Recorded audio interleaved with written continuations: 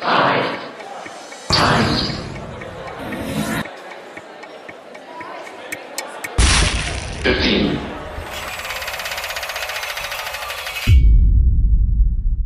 thanks so much for having me. It's a great honor to be here in such distinguished company. So this is a book about fungi, and the subtitle of the book is called How Fungi Make Our Worlds, Change Our Minds, and Shape Our Futures.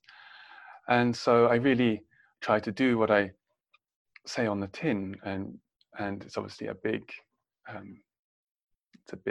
challenge, and this is a big subject, and there are so many ways to think and talk about fungi. So I just want to take a fairly personal route through the subject tonight. So fungi are a kingdom of life that's as broad and busy a category as animals or plants.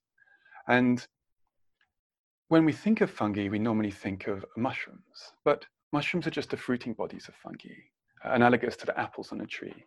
And most fungi live most of their lives as branching, fusing networks of cells, known as mycelium. So mycelium is a strange way of life. It's a generic term, a bit like the term tree. There are many different ways to be a tree, and many different trees look very different from each other, even though they're all engaged in a similar project, which is suspending their leaves in such a way as to catch sunlight and conduct photosynthesis. Fungi, in their mycelial state, they're about feeding. So they pour themselves into their environments in these ramifying, branching networks. And these networks can behave in really astonishing ways that challenge our animal imaginations. And one network can fuse with another network to form a much larger network, a confounding idea of an individual when we're talking about fungi. You can take a fragment of one fungal network and it can turn and regenerate into an entire new network. And this can go on, given the right conditions, forever. So mycelium is potentially immortal.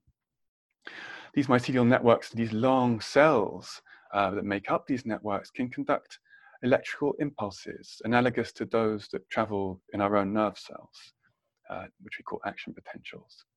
These networks can navigate labyrinths, which are rather like slime molds. You may have heard of slime molds. They're the poster organism for network problem solving. They're a type of amoeba, and they're made up of lots of cells which come together to form a kind of supercell.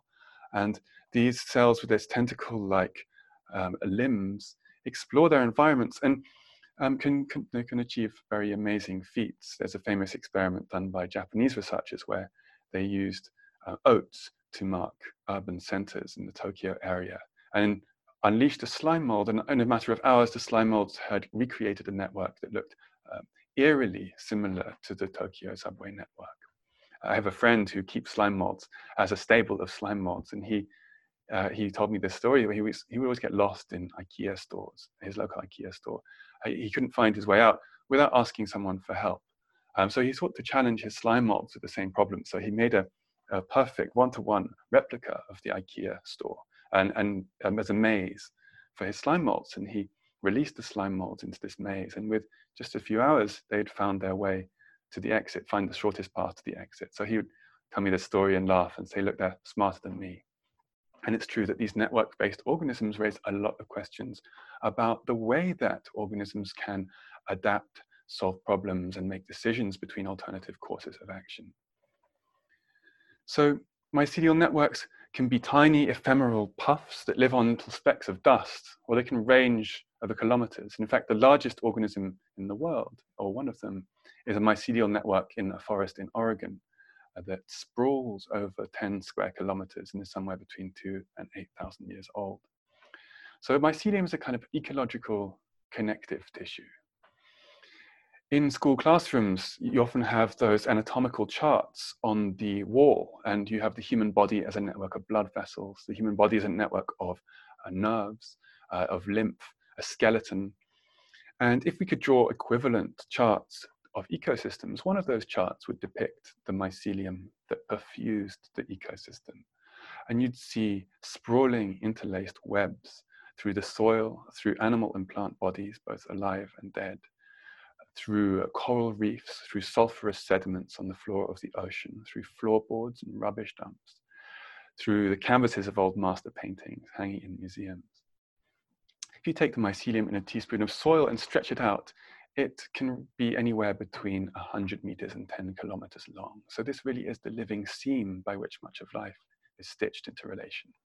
And I always think about them, these fungal networks, as embodying the most basic principle of ecology, which is the relationships between organisms. Often relationships don't manifest themselves in enduring physical connections, but fungal relationships do. So they make real, they make literal this basic principle of ecology and make it harder for us to forget that we're bound up always within shimmering, dynamic interactions with other humans and other organisms and the environments that sustain us, in which we also contribute towards making. So in many ways, fungi make questions of our concepts and have loosened over the time I've been thinking about them. They've loosened the grip of my expectations about how the world works. And this is one of the ways that one of the reasons I'm so fascinated by these organisms. And so I went to study these organisms in Panama at Smithsonian Tropical Research Institute. And I went to investigate these symbiotic fungi that form relationships with plant roots. These are the fungi that form what is affectionately known as the Wood Wide Web. So I went to this research institute, which is a really amazing place because it's filled with researchers, very brave researchers, conducting quite unusual research programs. Some were studying the way that beetles navigated using the stars. Some were following the monkeys all day and trying to collect their urine in a funnel to measure how much alcohol they'd been consuming by eating overripe fruit to test the so-called drunken monkey hypothesis. Others were trying to work out what happened to trees when they were struck by lightning. Others were studying the swimming behavior of ants. And what united all of these researchers and why it was quite an amazing place to be is that in the lab biologists often they're in charge of the fragments of life they study. The fragments of life they study are within the flasks and tubes on their desk. But these field biologists, myself included, we were within the flask. The forest was the flask and we were inside it. And so it was very hard to pretend that we were in charge, because of course we weren't in charge. Trees would fall on your plots, sloths would die where you tried to measure nutrients in the soil. Humility quickly set in. And in my time there, there was a conference of people who were studying these microbial relationships, all different sorts of microbial relationships going on in the very busy forest there. And someone got up to talk about a type of plant, and they said that we know this type of plant by this certain type of chemical that it produces in its leaves.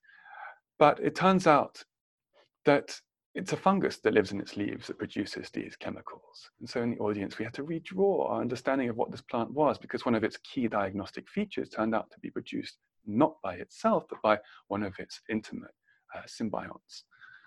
And then someone next to me was like, I think it's the bacteria living inside the fungus, living inside the plant. And then someone else like, I think it's the virus inside the bacteria, living inside the fungus, inside the plant. And this is the kind of story that would keep happening and keep unfolding. And our perspectives would slip and slide around as we continually drew and redrew the boundaries of the individual. And this was really the context for my study. And I was studying these fungi that form symbiotic relationships with plants and with plant roots. And this is a very ancient relationship. 500 million years ago or so, before the ancestors of plants, these freshwater algae, had moved onto the land. Land was scorched and desolate and barren, but there were fungi around. Fungi are experts at foraging in complex environments, in the cluttered obstacle course of the soil. And so when the early algae washed up, the earliest ancestors of plants started washing up on the soggy shores of lakes and rivers, they were used to floating in a nutrient broth in the water. And so suddenly they're confronted with a new suite of challenges.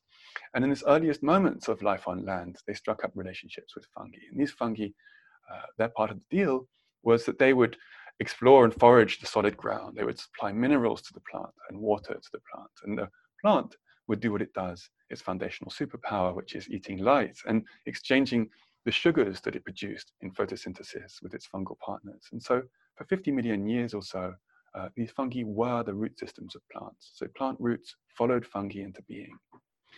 And To this day, almost all plants form relationships with these fungi in their roots, which play a very similar role to the role that they have always played. They nourish plants, and plants nourish these fungi in return.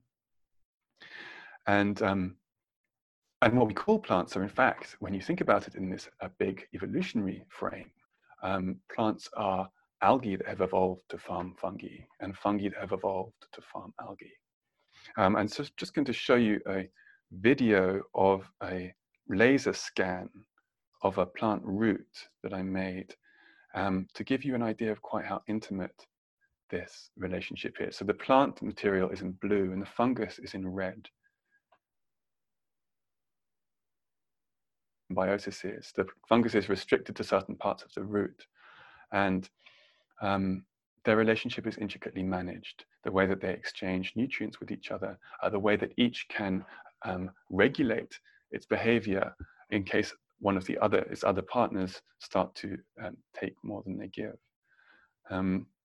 This is the journey into the root. This was amazing. When I was making these scans, I didn't think this was even possible. I just tried for so long to imagine what it was like inside a root. And so to be able to travel around in a root like this has been, it's a great thrill. So I'm pleased to be able to share it. Of course, it's not bright red and neon colors. These are false colors that we add separately later. But this gives you an idea of what's taking place here. Of course, it's a static picture. These relationships are ongoing. They're formed and reformed as circumstances change. And so when we imagined an ecosystem, when we think about a forest, the way that we think about forests change, because at least in my experience, it changes. Because when we can't just think about plants as neat individuals locked in a struggle and competitive struggle for resources, because these plants have fungi in their roots which lace out into the soil, and those fungi are promiscuous and can entangle with the roots of more than one plant. And plants themselves are also promiscuous, and so they can entangle with the more than one type of fungal network. And so you can end up with these large shared overlapping networks. And this is what was known as the Wood Wide Web. It's an affectionate term, it's a kind of nickname, but it does a good job of explaining a little bit of what's going on, because really it is the case that plants are socially networked by fungi. I always try to imagine the bewilderment of an extraterrestrial anthropologist who'd spent decades studying humanity and found out only yesterday that we had something called the internet. And it really is something like this for contemporary ecologists. So this is just one aspect of fungal life, which is expanding the way that we understand the natural world. That is changing the way that we think about the ecosystems in which we live and the ecosystems that sustain us. But that's just one example. Fungi play many roles in human life and have done for much longer than humans, well, for as long as humans have existed. And they've played many roles in the progenitors to humans long before humans existed. And agriculture is a big one, because you can see agriculture in some way as a cultural response to yeast. When humans gave up their hunter-gatherer lifestyles to settle, and they fed yeasts, whether in bread or as beer, before they fed themselves. So whether the bread before beer hypothesis is correct, or the beer before bread hypothesis is correct, and the beer before bread is gaining traction among scholars, yeasts were the prime beneficiaries of human agricultural settlement. So, but alcohol is just one of the drugs that fungi produces. There's penicillin, which changed the course of modern medicine, of course. There are statins, the cholesterol-lowering statins. There's cyclosporin, which makes organ transplants possible. It's an immunosuppressant. And there are antiviral drugs that promise to treat colony collapse disorder in honeybees. Amazing work by the mycologist Paul Stamets in America. He's found that using certain fungal extracts, he can prolong the lives of bee colonies, and maybe in the future help to avert one of the great pressing threats to humanity. Fungi can change our minds. The history of psychedelics hinges on prodigious fungal metabolisms. LSD was first isolated from a fungus, and psilocybin is produced by so-called magic mushrooms. And these drugs are helping to change the way that we understand the very nature of mind, as well as providing astonishing cures for a range of recalcitrant problems, from treatment-resistant depression to crippling anxiety. And there are new technologies, there are new fungal technologies, new architectural materials. Dell, the computer company, are shipping thousands of servers a year in fungal packaging, which decomposes after it's used and which can be grown in a matter of weeks on agricultural waste. IKEA, soon to follow, with a new line of mycelial packaging. There's a mycelial leathers, which really promise to transform the fashion industry. All of these fungal materials promise helpfully to disrupt polluting industries. And there are other ways that fungi can help us deal with some of the problems that we face. And fungi have amazing appetites. They can digest things that we think of as pollutants, like plastic or crude oil, amongst many other things, and so promise in helping us to reimagine our philosophies of waste. They are the great decomposers, after all. And the earth would be piled kilometers deep in the bodies of animals and plants if they weren't there decomposing away. So not only does thinking about fungi make the world look different, but these astonishing organisms make key allies for humans at this time as we look towards the future of life on a damaged planet.